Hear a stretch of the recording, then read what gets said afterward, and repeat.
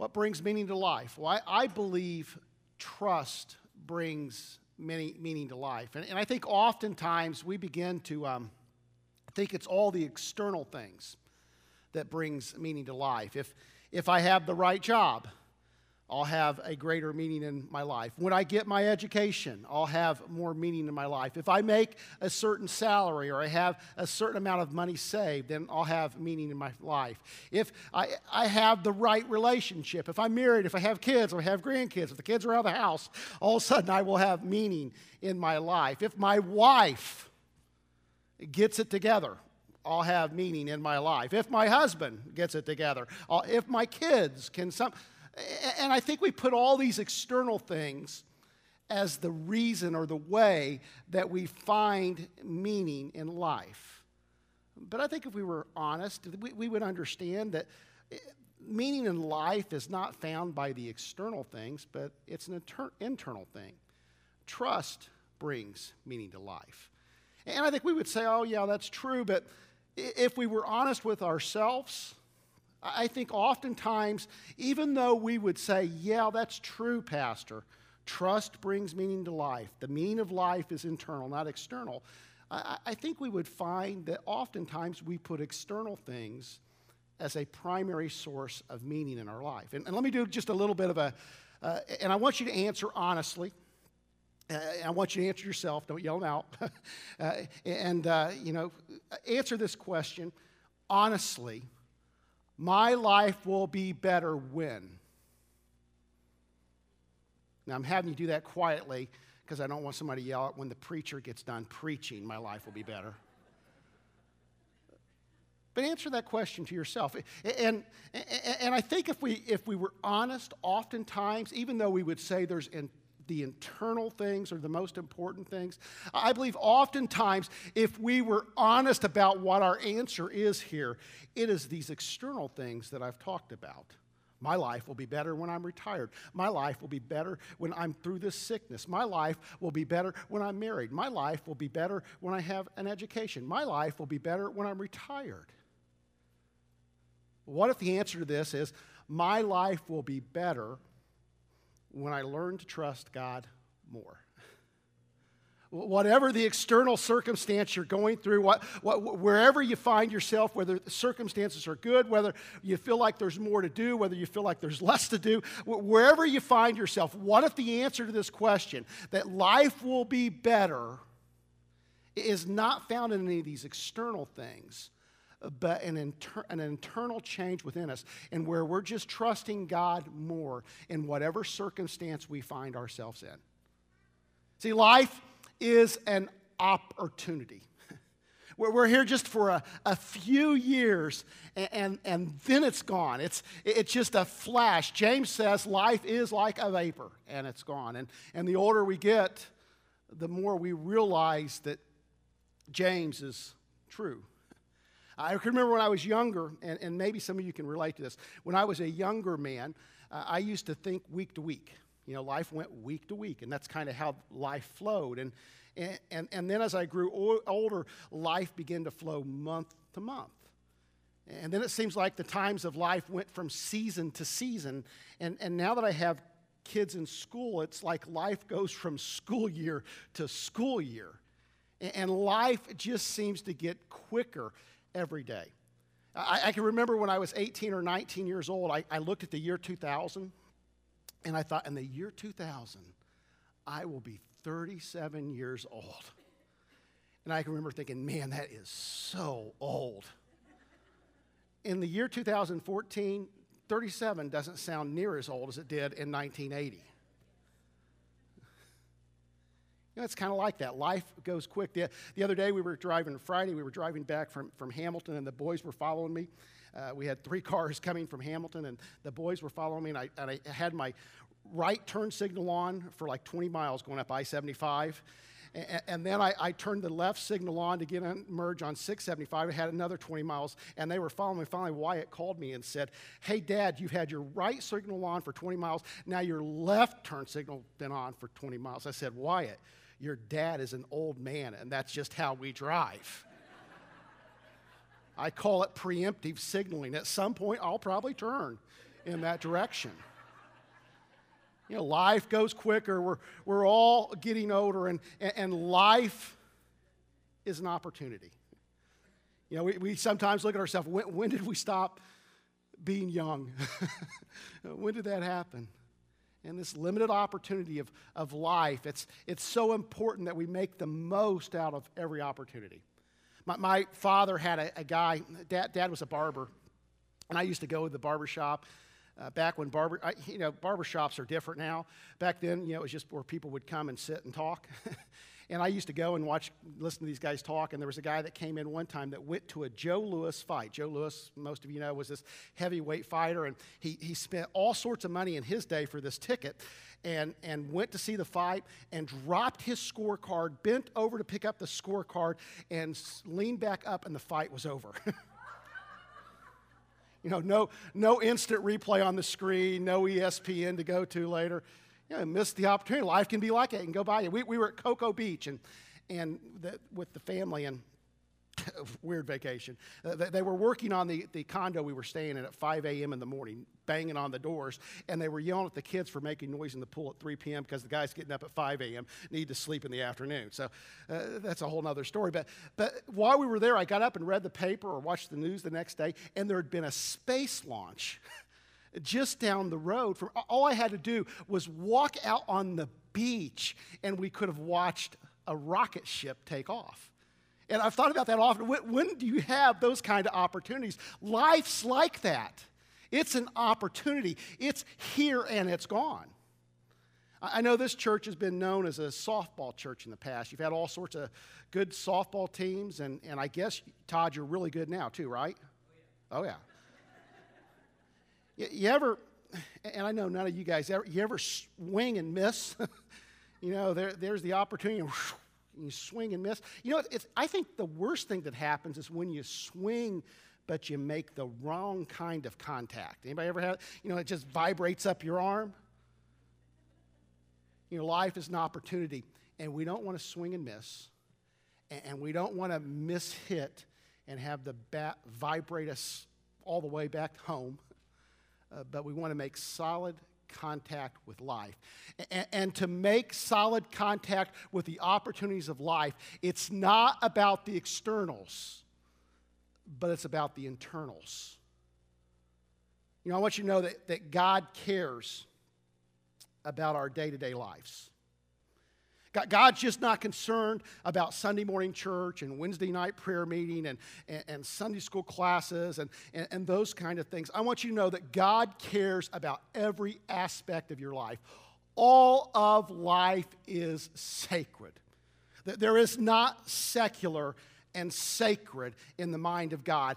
All of your life is sacred, and God cares about every detail of your life. He wants you to make the most out of every opportunity that life gives you. And this week, God will give you opportunities to make the most of it. As a matter of fact, take a breath. Can I do that with me? Take a breath. That's an opportunity God just gave you. You know, that breath is from God. Every moment, every second, every day that you have, every hour is an opportunity, and God wants you to make the most of it. Jesus says, the thief comes only to steal, kill, and destroy. I came that they may have life and have it abundantly. Jesus has come, and the purpose, one of the reasons Jesus has come is that we may have this abundant life. And sure, this is about, you know, there's a heaven to come and a hell to shun, and there's all those things. There's an end of life. But I believe God wants us to make the most of this opportunity of life right now. I believe this ideal of abundant life is not just a heavenly hope, but it's life in the here and now. It's not life without issues or life without trouble, but it's this abundant life, this peace, this joy, this meaning, regardless of the circumstances you're going through. It's real relationships, a real relationship with your Heavenly Father, not just a religious activity, but this real, vibrant relationship with God and real relationships with each other. I love Dietrich Bonhoeffer. Bonhoeffer says the only reason we can have real relationships with each other is because what Jesus did on the tree. Because what Jesus did on the cross, we can have real relationship with each other. We really see what love is, and we can really love each other, and we can really know each other. This life worth living begins internally, not externally. Not in your circumstances. And the key is trust. Trust brings meaning to life. This past week I was reading Ruthless Trust. Ruthless Trust is a book by Brennan Manning. Some of you know who he is. Brennan Manning was a Catholic priest that wrote a lot of books in the 20th century, awesome books, and really had a lot of struggles in his life. He wrote Abba's Child, Ruthless Trust, Ragamuffin Gospel, and then he just died last December. But in Ruthless Trust, at the beginning of it, he goes to his spiritual director, and he's trying to get further direction on life and faith. And the director says this to him: Brennan, you don't need any more insights into faith. You've got enough insights to last you 300 years. The most urgent need in your life is to trust what you've received. I just kind of have a feeling that's us in the church. To be honest, you probably don't need another sermon. You don't need another lesson. You need to trust what God has already told you to do.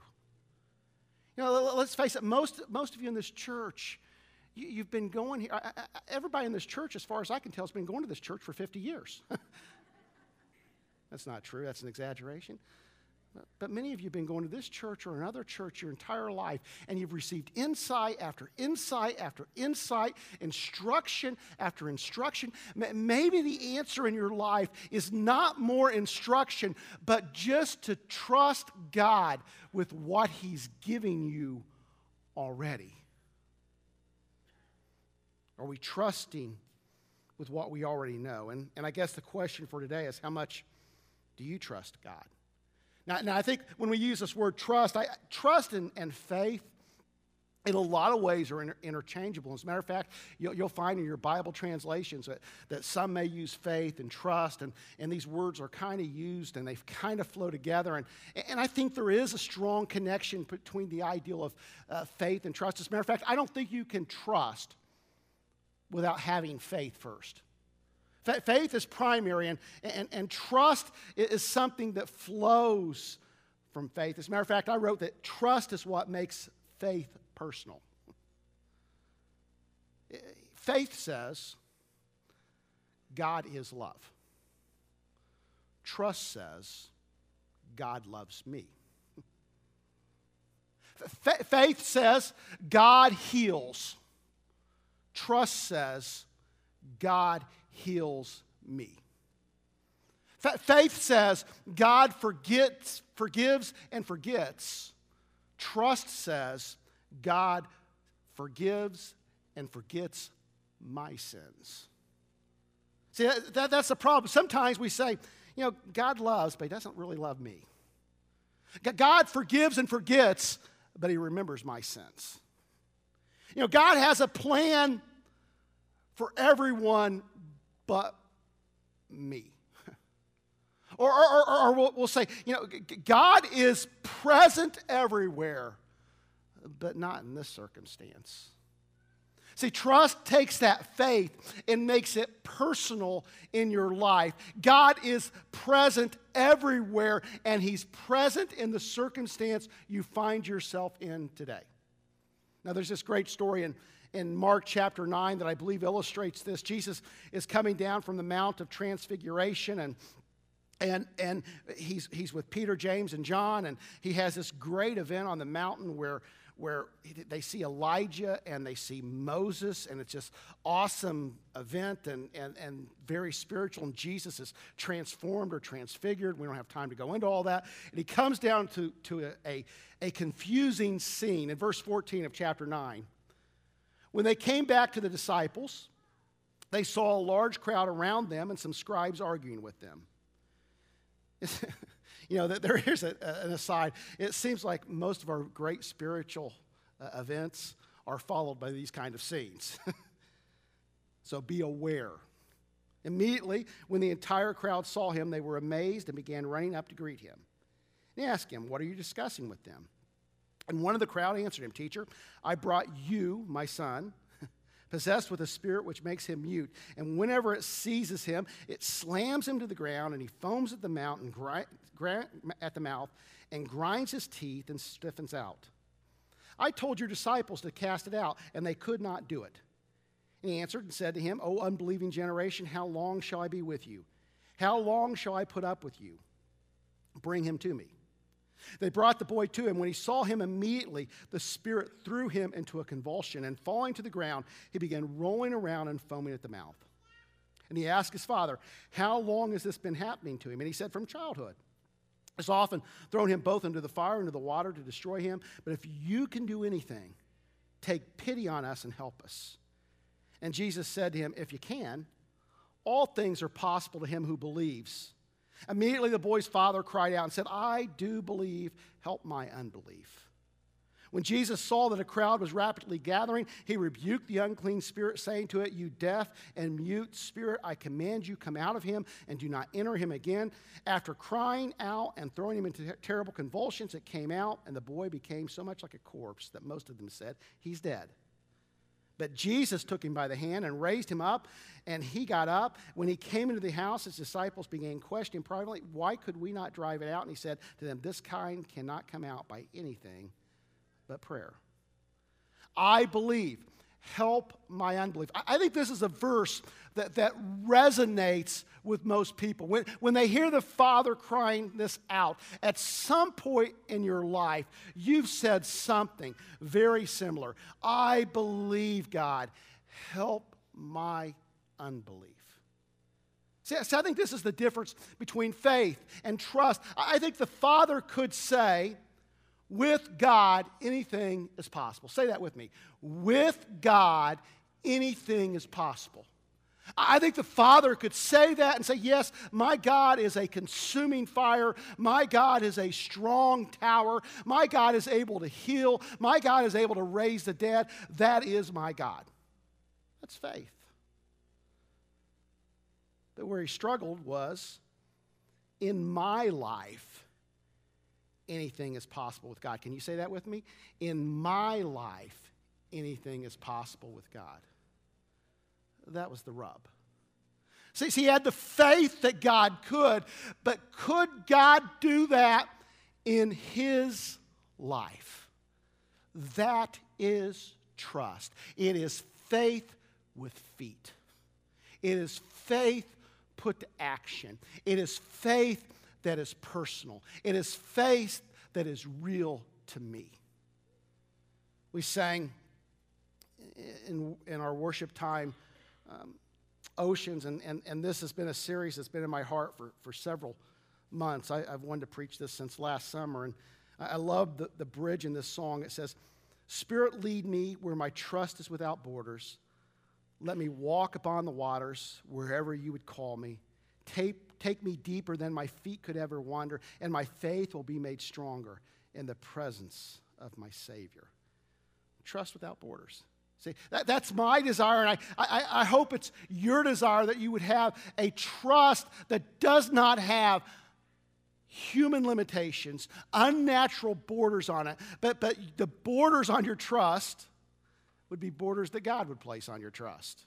That we would trust God where he wants us to go. And over the next few weeks, we'll be looking at some common borders that we put on our trust and ways that we limit what God wants to do in our life.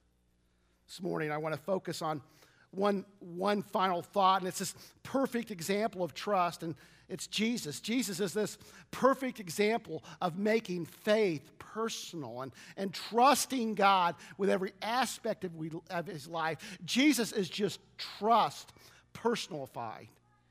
You know, however God leads Jesus, he goes and he does and he serves. And we see this particularly in the last week, in the Passion Week, and we find Jesus in the Garden of Gethsemane, and he's praying, take this cup from me. Father, this is not what I want to do. Is there some other way? But not my will, but your will. That's trust. Not my will, but your will. We find Jesus on the cross, and folks, these images of the cross, we hear them so often, we cannot begin to understand the suffering that Jesus went through on our behalf. Not because he wanted to, but not my will, but your will. As a matter of fact, in one of the Gospels, there's this powerful image, and Jesus is on the cross, and this, he's felt this intimate connection with his Father his entire life. God was not just an abstract ideal to him. God was his Abba Father, his daddy Father, this intimate connection. And here's Jesus, this perfect example of obedience. In the midst of this perfect obedience, Jesus has this profound thing that he says. He says, my God, why have you forsaken me? In the moment of his greatest obedience, Jesus senses that his Father has turned his back on him. I don't know about you folks, but that is powerful and disturbing, and I don't think we even can begin to understand the physical and emotional and spiritual suffering that Jesus went through on our behalf. But at the end, Jesus is dying, and what's he say? Father, into your hands I commit my spirit. And I like how the Message writer puts it. And of course, this is Eugene Peterson's paraphrase, and he writes it like this: Father, I place my life in your hands. That's trust. In the moment when God's Son felt forsaken and alone, and he was beaten and he was suffering, when things weren't going according to his plans, Jesus said, Father, I'm just putting my life in your hands. What if we lived that this week? Well, what if in the circumstances of our life, and in the midst of, and you'll have conflict this week. Conflict kind of follows us, right?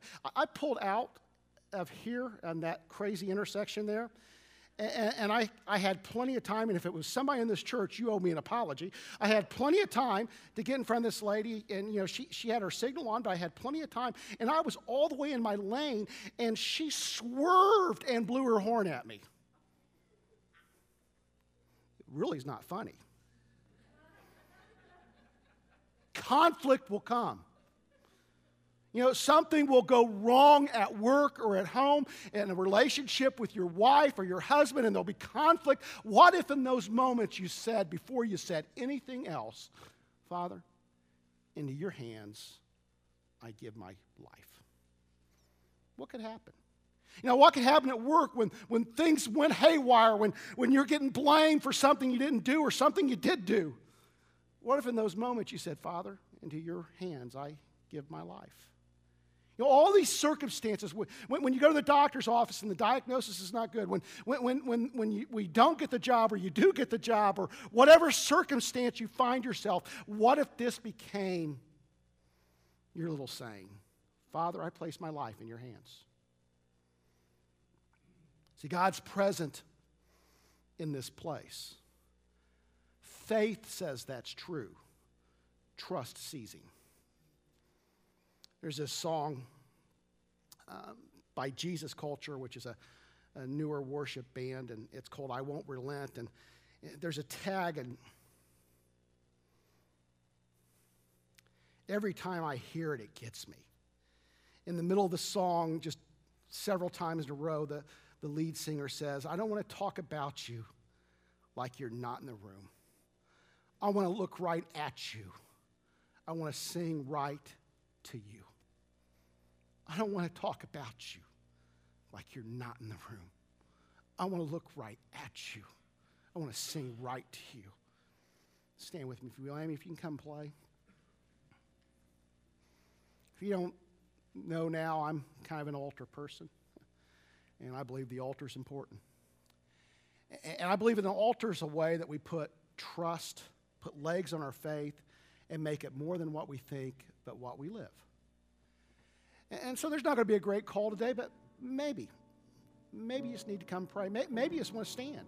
Maybe you just want to express that your faith is real. And as Amy plays, I'm going to pray and we're just going to wait for a second. Maybe you just want to come and kneel. Maybe you want to come and stand. But this is just an opportunity to put feet on your faith and meet with God. Respond quickly.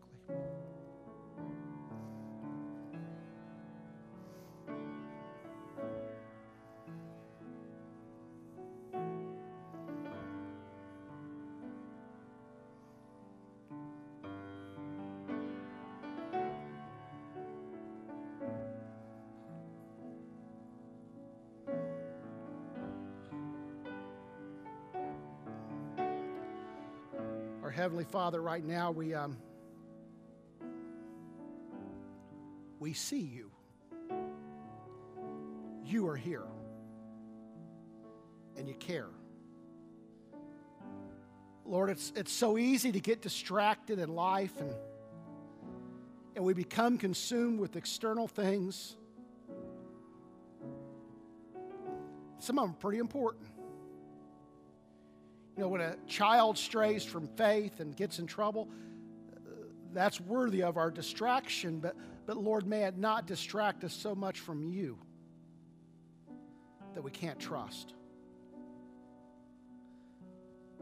Lord, I believe you have a divine plan for all humankind, but Lord, I also believe my name's written on your hands. There's not a hair on my head that's not numbered. A sparrow can't fall to the ground without you knowing. And that's the kind of care you have for each person in this room. God is love. Trust says, God loves me. And so, Lord, in this room this morning, kneeling and standing, there's people who are struggling with not faith, but a personal expression of it. Wherever you would call us. Lord, there's people that you're moving in certain directions, and Lord, they sense it, they know it. A pastor doesn't have to preach it or say it. Lord, your Spirit's speaking it to their soul, and Lord, you're saying serve or go or restore or give. Lord, right now I pray that you'll give them trust without borders. To realize that our God is able, not only in others' lives, but he is able in my life and in their life. Give us this personal trust, Lord, that allows us to respond to your Spirit and bring glory to your name. We love you, Lord, and we thank you for your presence here. Lord, as we leave this place, may this not, may we understand that really that it begins outside these walls. It's easy here, it's hard out there, and where it matters, Lord, is in our homes, at our workplace, at school, in our neighborhoods, Lord. That's where faith matters. May we be people of trust, people of faith, people of power, people of light. May we be salt to a hurting, hungry world. And Lord, may we truly commit our lives to your hands.